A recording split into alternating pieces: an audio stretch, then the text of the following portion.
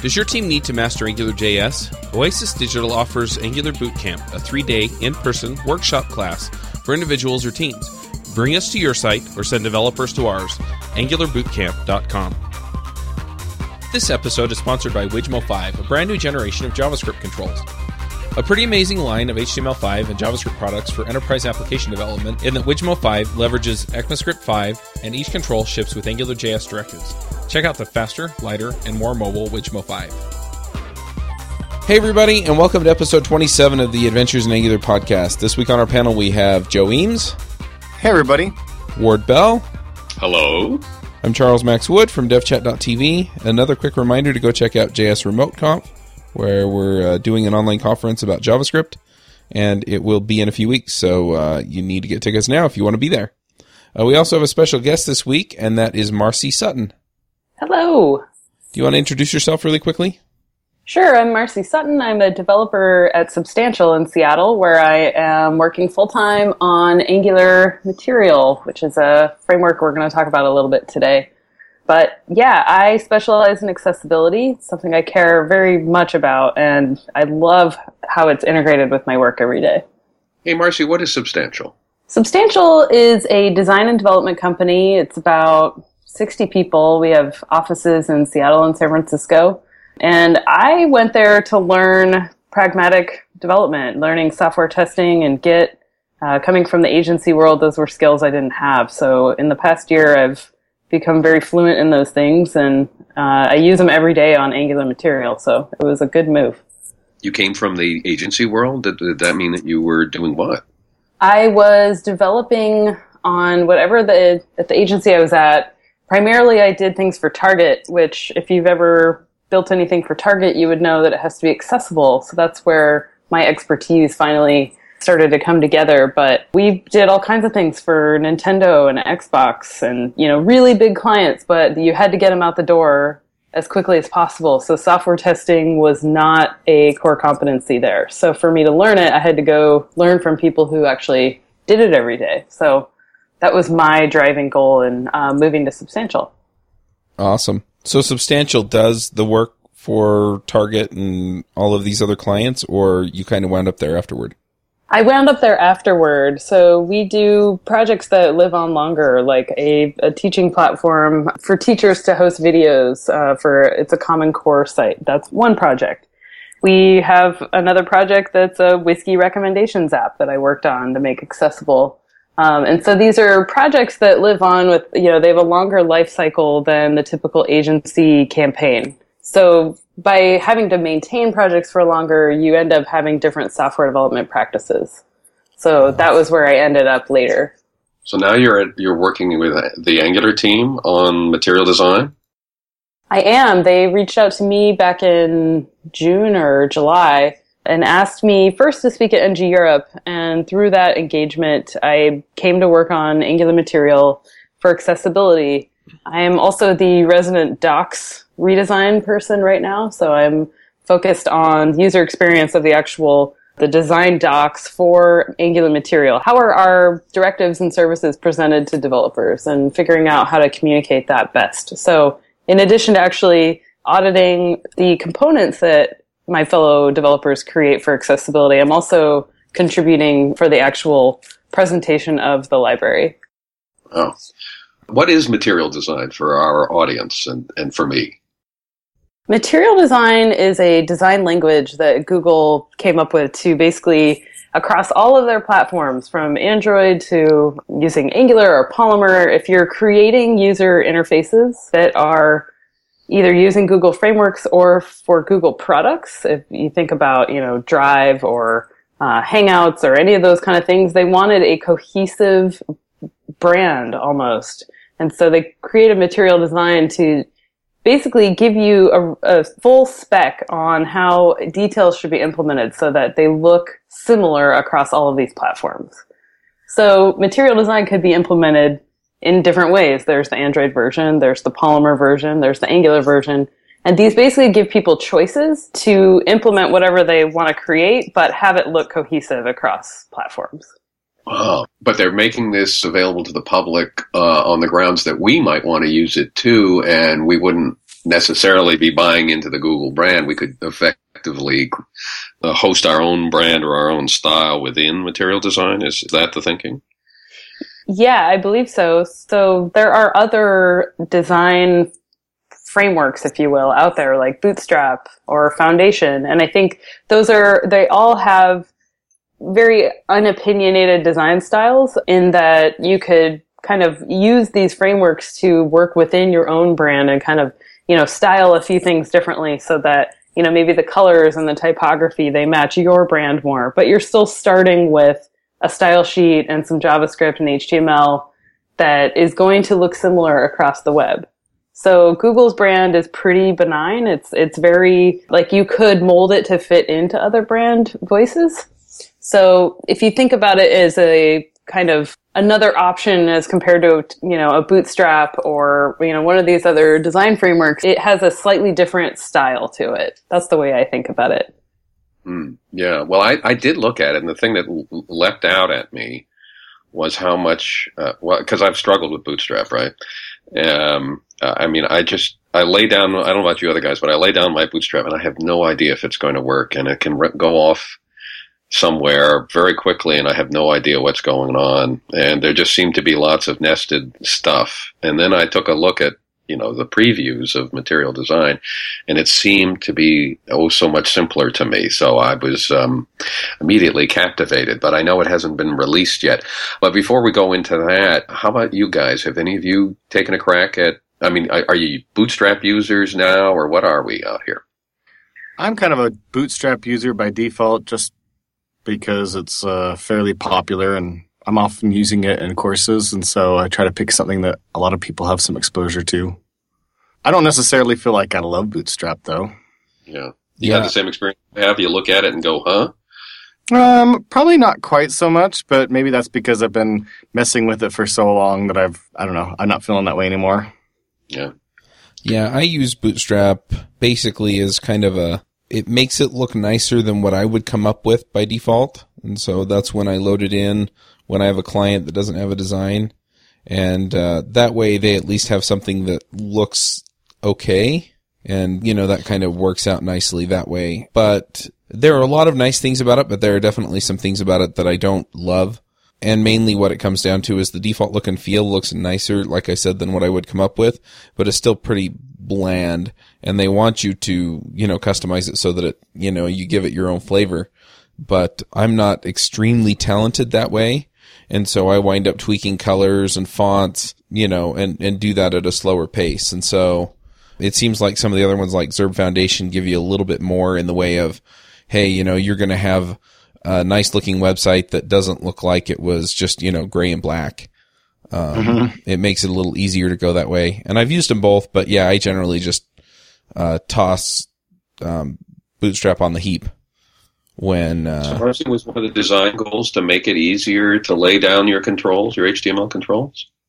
I think the way that it's implemented doesn't differ that much from, like talking about picking up a library or something like this, having that be confusing. I think we certainly want our components to be easy to use. One of the differences I wanted to mention that kind of separates Material Design from Bootstrap, for example, is that Material Design has a lot more motion and z-indexing, so it has more, forgive me for this, it has more depth in the way that they actually suggest that you layer different things on top of each other. It has more of a backstory with why you would put these components together in a certain way. So if you think about it as a design language, it just happens to be implemented in a few different flavors.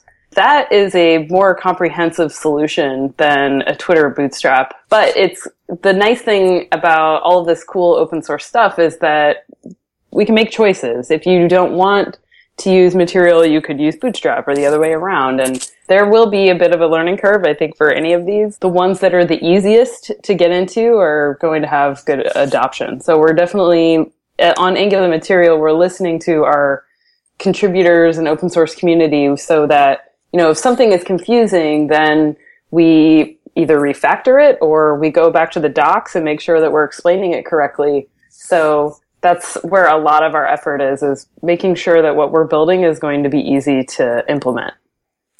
Yeah, that's definitely a downside with both Foundation and Bootstrap, is that there is so much there and it's so opinionated that you have to consistently go back and look at how it's done in order to get any work done with it. I mean, eventually you get to the point where you're semi-familiar with it, but initially, well, anyway. I think sometimes you have to be opinionated. I know with Angular Material, because of the way that there is motion, things animate in and out in a certain way, and we want them to be hardware accelerated on mobile and accessible. So sometimes to accomplish those things, we have to be pretty opinionated. So I can totally understand that. The balancing act is making it easy for developers to consume. Mm-hmm. Well, I think a lot of it just comes down to naming and stuff. So, I mean, you have your class names and things like that in some of these other frameworks are like SM call 10 or whatever, and so that's, on a smaller layout, this is column 10, but it's not named in a way to where it's really apparent what it's doing. You have to learn the naming conventions around stuff. And so I'm really curious to see if material design, yes, it has to be opinionated because that's kind of the point if you're giving somebody a generic or, a complete look and feel, but is it going to communicate better what things do? Will it be intuitive? And that's definitely the goal. And not easy. It's not easy, but yeah. Correct. I mean, there is a learning curve with Angular in general, but we want to make it intuitive. I think the hard part sometimes is what you might think is intuitive might not be intuitive to everyone else. And so that's where we're really listening to feedback and trying to make it as easy to use as possible.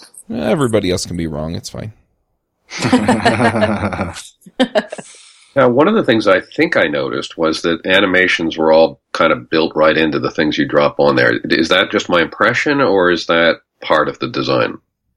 They are built into... Are you talking about components? How self-contained? Yeah, I think if it's...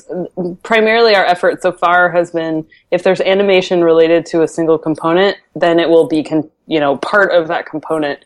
Part of some major thing that we haven't gotten to yet is actually, animation between components. And I know at Google I/O there was a demo where sections of a page kind of morph into each other and you persist certain DOM nodes after a page transition. So rather than having it just reappear after a transition, actually seeing it transform into, from a grid tile into a bigger piece of content on the next page.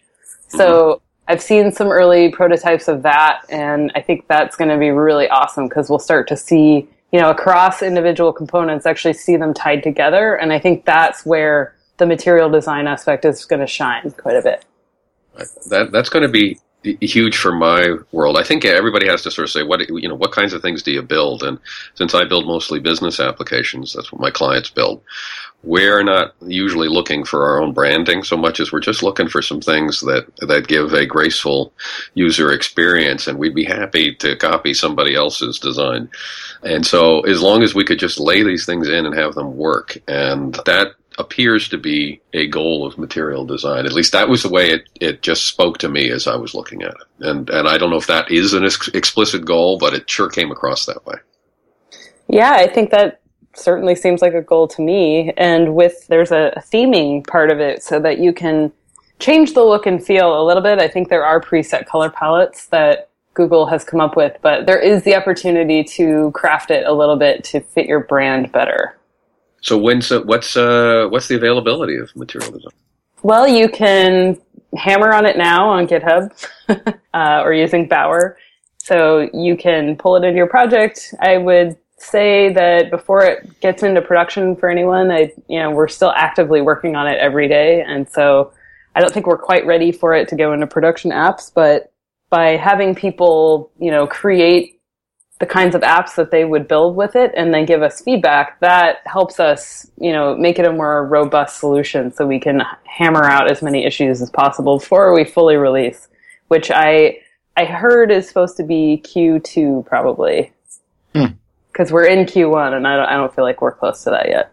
Yeah, we are, aren't we? You should totally make promises you can't keep. Indeed. Yeah.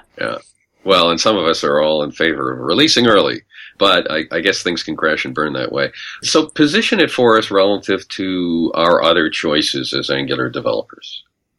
Yes. So, well, the biggest selling point, I think, on Angular Material, because there are others. There's, a React Material option. There's another Angular Material library as well. And we are working with those folks directly, the Lumix folks, to join efforts so that we can collaborate, which I think is awesome. The biggest selling point is that we have a lot of brainpower behind Angular Material. Some industry experts as far as Angular goes. They brought me on accessibility, and accessibility is something that is not considered with a lot of these frameworks. You'll see them get released quickly, and if you go dig in a little bit, you'll find that accessibility wasn't considered at all. Or maybe it's not hardware accelerated on mobile, or maybe it doesn't have any test coverage. So I think the pragmatic thinking that goes into Angular Material is going to make it a really good solution. Now, you keep saying performance accelerated on mobile. What exactly do you mean by that?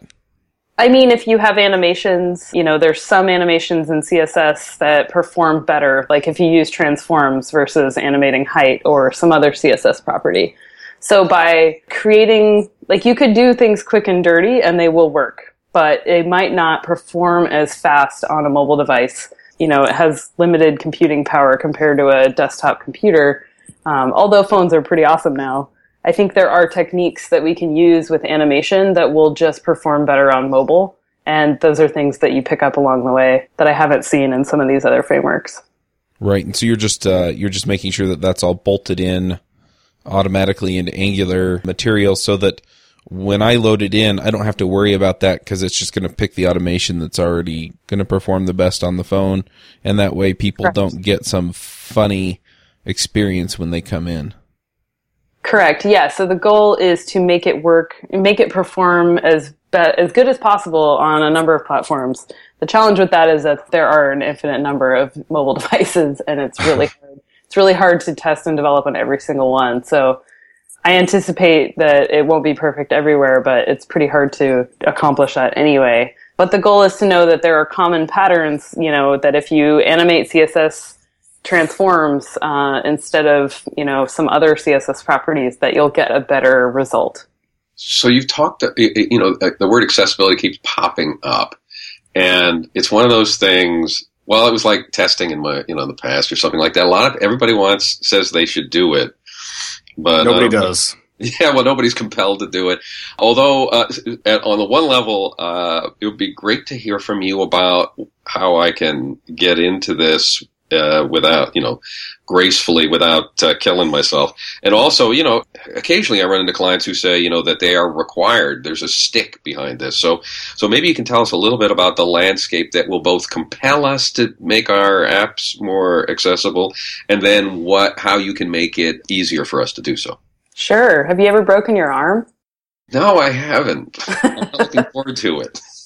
Or had something else happening? I mean, so my goal in asking that question is just to put it in context that any one of us could need accessibility features at any time.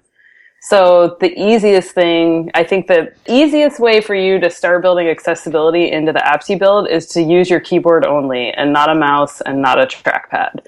Because a lot of times we completely forget that we should support the keyboard. And I feel like, screen readers aside, that's a huge portion of this as well when we're talking about accessibility.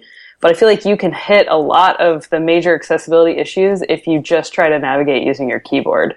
So that's probably the easiest way to get started, is to go, there's a button here, or there's some action that I've coded up with ng-click, and I can't reach it from my keyboard, and I can't operate it. So if you wire that up by using buttons or tab index and keyboard events, you can actually start to improve accessibility quite a bit.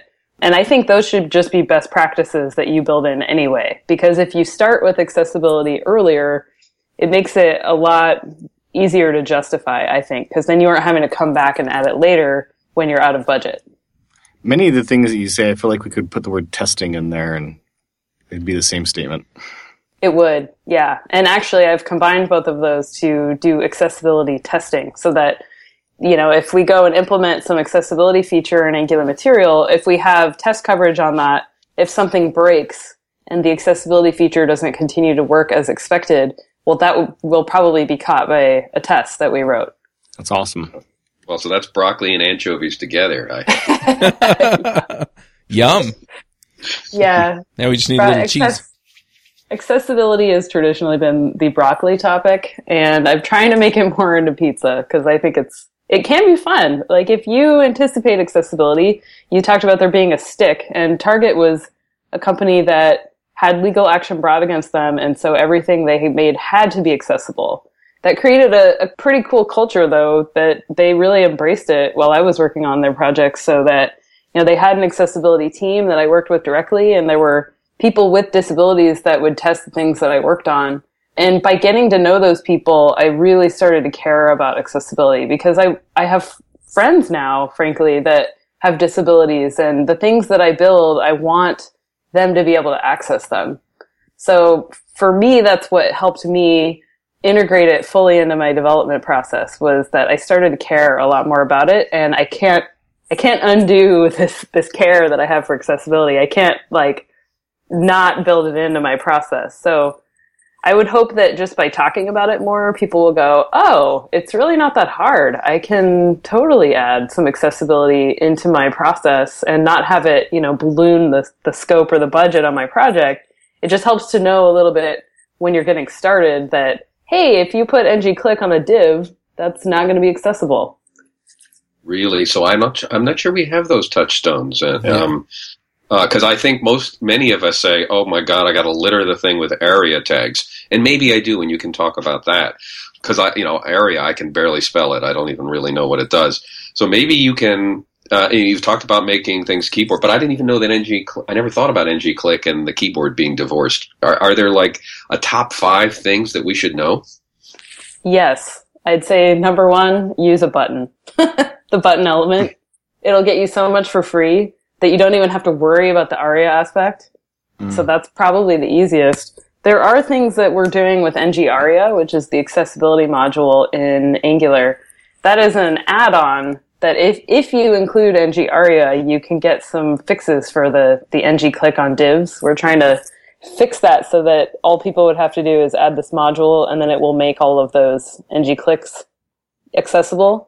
But that still depends on people using the module. So I would recommend that, if you anytime you're creating an interactive element, just start with a button. That will help give you a lot. What about things like lists, for example? So let's say I have a list of, podcast episodes, and I'm loading that in with AngularJS. And so, I set the hover state and, the click stuff with that kind of a tag. Should I just put an anchor tag around it? Yes. I mean, depending on what the content is, if it takes you to a page with a podcast on it, yeah, I would wrap inside of the list item, you wrap that with an anchor. So if we can get back to that keyboard test. So if you tried to tab through the page, you would find that you can't actually access those list items with your keyboard because list items are not part of the tab order. You could do some fancy things with adding tab index, and you'd have to add a key press event alongside the ng-click, but it's so much more work than it's worth that, yeah, if you just wrap the content in an anchor, then that'll make it accessible. Given that you also, alongside your hover state in your CSS, you also want to define a focus state. And as long as you can reach it from the keyboard, either because it's a button or because you've added tab index of 0, then you can define a focus style. And then when you're using the keyboard, you'll actually see where you are on the screen, because that's kind of an important thing. Yeah, so the hover thing, that's something we do with our desktop, and we forget that in mobile you can't hover. But also you're saying that from an accessibility point of view, that the plan is that somebody might tab into it and then get whatever's supposed to happen with hover?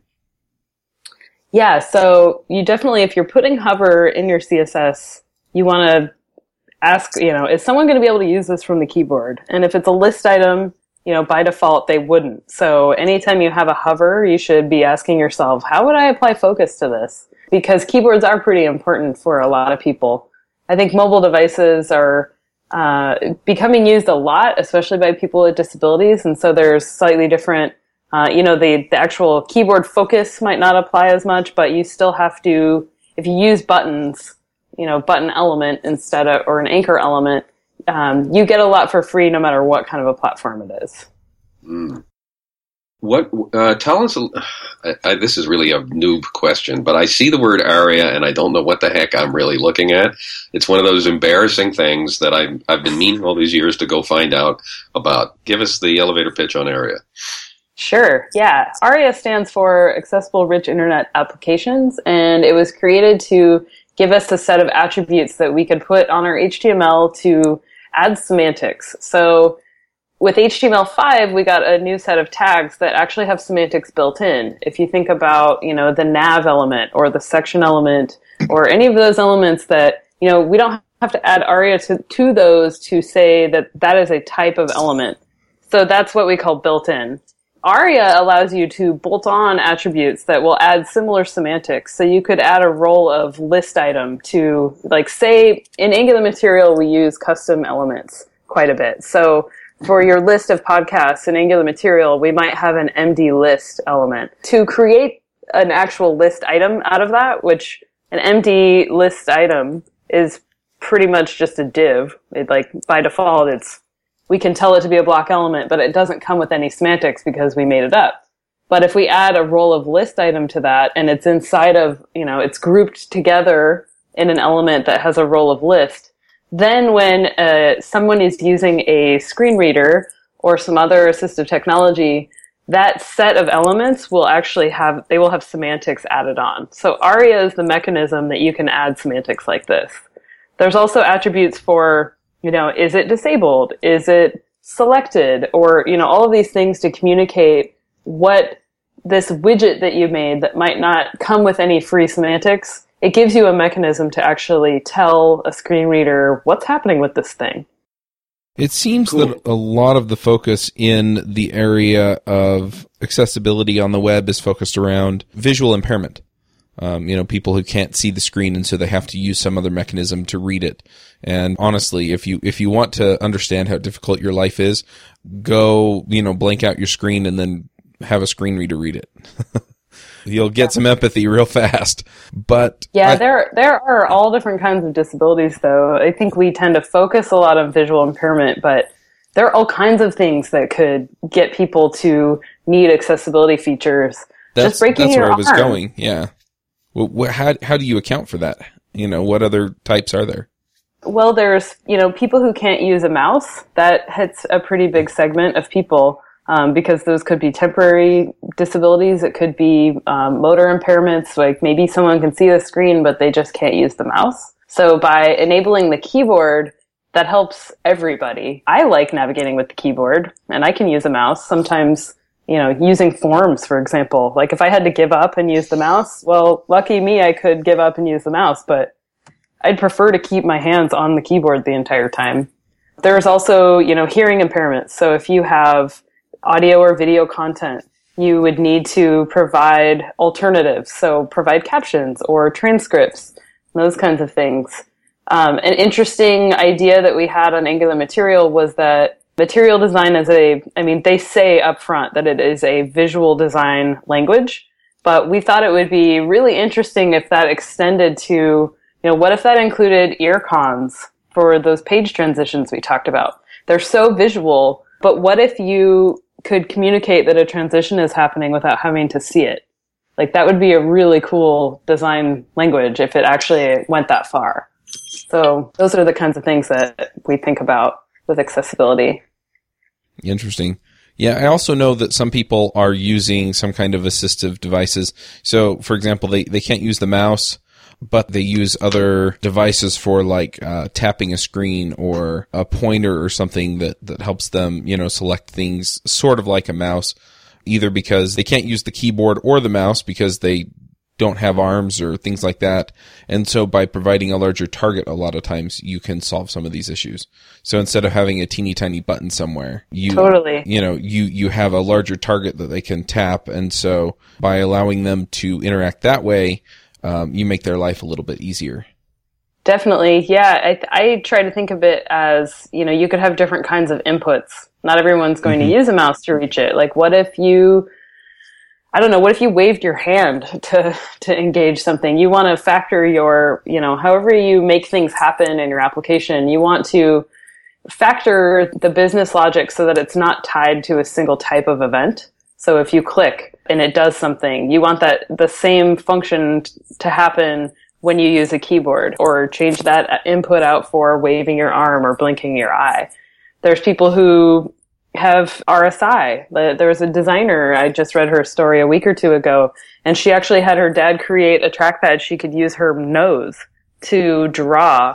She might be trading RSI in her hand for in her neck, but it was an alternative that allowed her to continue as a designer. So there's all kinds of modifications that people make that it's going to be hard to anticipate everything, but I think if we just think, put our creative hats on in terms of, what kind of inputs are people going to have for accessing our site, we end up building things, better so that we can support other kinds of devices. Because yeah, you're right. There are assistive devices for reading. Like if you think about it, having to have audio be your only input for consuming content it would be nice to have options. So if you're visually impaired or blind and you can read Braille, then you can read without having it all piped through your ears, which I'm sure is a welcome, a different way of consuming content. So Marcy, circling back to material design, what should we should be thinking about now ourselves as we're sort of making choices of projects that we're about to build? And what are the things that you think most need doing? You mean for like us on the, who are building it, or do you mean as community members? Can you rephrase? No, for us out here. I'm sure you've got your own agenda there, but what I'm thinking about us out here, we who are building Angular apps and have new Angular app projects coming our way, and we need to give our clients advice about what they can expect, what direction to take in terms of building the UI. So it's partly like, what can we do? What should we be doing now? How should we be thinking about that? And yeah, that kind of thing. What's your advice to us? Well, right now, I think the best thing for community members to do is to contribute and to, help us get to the finish line by, battle testing components. And especially if you know that there's a certain set that you'd want to use together and you have a use case that you could go and, create a demo, that will help us, if there are issues with that combination, then we can fix it sooner than later. Because I don't think it's quite ready to say, hey, client, we want to use this thing. I think for projects that are launching right now, it's probably too early. But in a few months, it will totally be time to start considering Angular Material for production apps. That's my hope. But we definitely have more work to do to make it a comprehensive solution. Let me put a finer point. If I knew that I had a project that was supposed to deliver 6 months from now, is it knowing as you do the current state of material design, which isn't where, it isn't ready to release, but maybe the API has settled down enough so that the rug won't be pulled out from under me. So is it safe to go into the water is really what I'm asking. Is it safe to, if I have that, I realize it's not safe if I have to deliver in February, but is it safe for June? I think we definitely are trying to assume we don't have any more breaking changes. But it just given the number of components that we're supporting and we have coming out soon, yeah, it's really hard to say, which does make it a bit challenging to, if you're picking a UI framework. I would definitely hope in a few months that I could have a better answer for you, but it's hard to say at this point. That's incredibly fair, Marcy. That's Nice. We're getting toward the end of the time. I have one more question though, and that's back to accessibility. So I can go and I can pick up NG Aria right now. I see that it's available in Angular 1.3.9, and it's probably been around for a little bit longer. Since 1.3. That's when it came out. So what I'm wondering is, so do I just plug this in and then just start using the Aria tags as well? Or is there a next step beyond that? Yes. So the first thing with NG Aria, you include it as a module, and then you have access to it. We actually already pull it in Angular Material, so you wouldn't need to add it to Angular Material because you would already be getting it with Angular material. But if you're going to use it, I've written some information on the developer guide for ng-aria that is a really good place to start to know what exactly it would be doing for you or not doing it for you. So there is a little bit of developer education involved to know what exactly it's trying to fix, but it does do a limited number of things. So you can easily go read the developer guide for ng-aria. There's also a blog post that I wrote on the official Angular blog that would be more information as well. So that's what I would look at. Very cool. I just want to say, here's a little tip for the Angular team. It'd be nice if you look at the documentation and it's very thin. It would really be nice if it had some sort of links out to additional resources and, some place to go. Just a tip for you guys, because it's usually name, rank, and serial number. Which documentation are you talking about? Like if I just went to, say, the ng-aria page, it's kind of thin. So do you mean the API? Yeah, well, yeah, I think that's where I went, yeah. Yeah, so the API, it definitely does not have as much information. If you just search ng-aria developer guide, that's where the bulk of the explanation is. And there's also...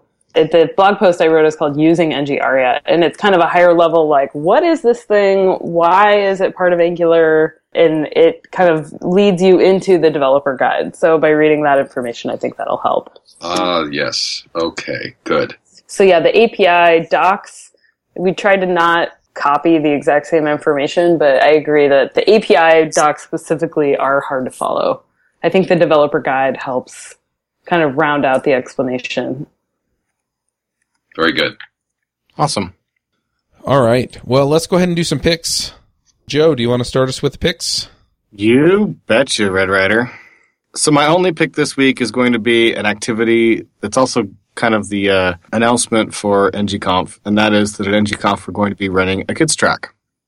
It's called NG Kids, and it's an opportunity for attendees to bring their kids along with them to the conference, and for the entire time that they're at the conference, their kids are going to be able to learn programming which would be taught by Zaniac, a nationwide company who happens to have a local branch.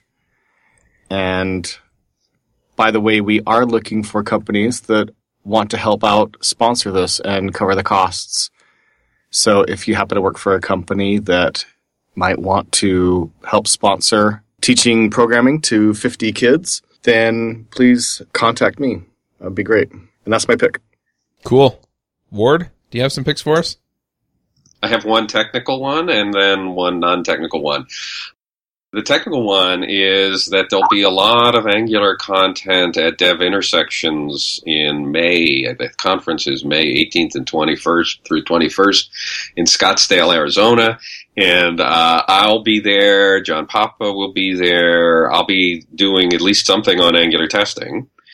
And then the other kind of off-the-wall one is this last weekend I was at a poetry retreat led by a guy named David White. And if you just ever have a poetical bone in your body and you're thinking about it, you might want to check out David White's work, Whyte, and not only his own poems, which I think are great, but also he's a magnificent reader of other poems that's from many cultures, but also, most primarily English language poems. And it's fascinating stuff, and gives you a chance to sort of ask that primal question about whether you're doing the right thing with your life. I know that's exactly what you want. That's why I like accessibility. Yeah. It has that effect, doesn't it? It shocks you into the realization that your world is not the same as everybody else's world. Yeah, what I came to realize was that I could actually help people through web development, which when you get into web development is kind of like it would be a stretch for me to have said before that I'm helping people with, by creating campaign websites. No, I don't think so. But by creating things that are accessible and advocating for accessibility on, digital products, definitely I could say that. You can totally change the world by making campaign websites for the Republicrats. I just have to say, I like those guys. Anyway, yeah, go ahead. What are your picks? Sure. So my first pick is something practical. The accessibility developer tools in Chrome are super useful. There's a browser extension that you can add on to Chrome so that you can just audit a website really easily. So if you haven't heard of that, that's a really good way to find out how you're doing on accessibility in your applications. And the next pick is I'm going to be presenting on Angular at FluentConf in April in San Francisco. And so if anybody will be there, I'm going to be talking about, how accessibility has improved in Angular since August. Nice. Yeah, that's a great conference. Marcy, is there something that you read or saw that really turned you around on accessibility or that would help us get a better sense of it? A book or a video or something you can recommend? Ooh, that's a good question. Well, for me, it was getting to know people with disabilities. I'd have to think about that. I'm sorry, I wasn't ready with an answer. That's the better thing. I'm always a book and video guy, sit in the corner and learn something. But maybe there's something we should be doing in our communities as a way in our own communities where we can have that kind of an encounter. Yeah, definitely. I do know there's one video I saw recently that I thought was really cool was a blind developer talking about how he does his work. I thought that was super interesting. I'll see if I can find his stuff. Because, anytime that, you can actually hear firsthand what kind of challenges someone has, that really helps you to, consider maybe I should make my stuff work for them because that's a real person that I could be helping. Absolutely. Yeah, and I don't think most companies really realize that until they have somebody with a disability come to them and say, I really have to use your stuff and I can't. Yes. I actually did find, blind programmer Austin Seraphin is his name, and he's done a number of talks. It looks like there's a TED Talk as well. But he talked about creating, iOS applications as a blind developer, which I thought was super interesting. Yeah, that is interesting. Well, and Apple gives you a whole bunch of built-in stuff for accessibility in Xcode and iOS. They do, yeah. We just tend to think of, if you manage to get people to think about accessibility, a lot of times they're only thinking about the end user. So for somebody navigating to a website that's built with that is an app that we've made. If you're creating tools, like creating developer tools or documentation for development, all of those things should be accessible as well because, the developer could have a disability. So it's not just the end consumer, it's also the, development consumer that we should be thinking about too. I really like that so many of these ecosystems, I've heard things about Ember and, iOS has accessibility features, Android has some accessibility features, and I like that in a lot of cases it's just as simple as turning it on. The NG ARIA stuff, for example, is one of those things where, you include the library and then it more or less is on, and then you just have to add some tags. It's real simple. Totally, yeah. The goal of NG ARIA was to try and help you in those common scenarios. And it's hard to anticipate every scenario, but I think the biggest one that we're trying to fix is the NG click on divs. As that's written in textbooks, there are Angular textbooks that tell you to do things inaccessibly. They're all over blog posts. It has become a part of Angular culture, has been to create inaccessible UIs. And so, we're not going to go and reprint every textbook that has that in it. If the framework can actually fix that, that's going to make the web more accessible. While we advocate that you use a button, that is definitely the better way to do it. But we can hopefully go and fix some of these issues just by having a smart module. Yeah, I've been doing that. I'm going to go look at my stuff and go fix that. Nice. Well, if you use the Chrome accessibility developer tools, it'll help you diagnose some of those problems. That's good. That's good. Very cool. Well, I just going to throw a pick out there real fast. It's an iOS game. It's called A Dark Room. The UI is pretty simplistic. It's not pretty. It's kind of a text-based game if you played those back in the, however old I am, back in the day when your computers weren't as powerful and so the graphics weren't as awesome. And so, anyway, it's pretty cool. They also have an online HTML5 version, so go check that out. And I guess we'll wrap up. Thanks for coming, Marcy. It was really cool to talk about this stuff, and hopefully we'll have you back. Thanks so much. All right, well, we'll wrap up, and we'll catch you all next week.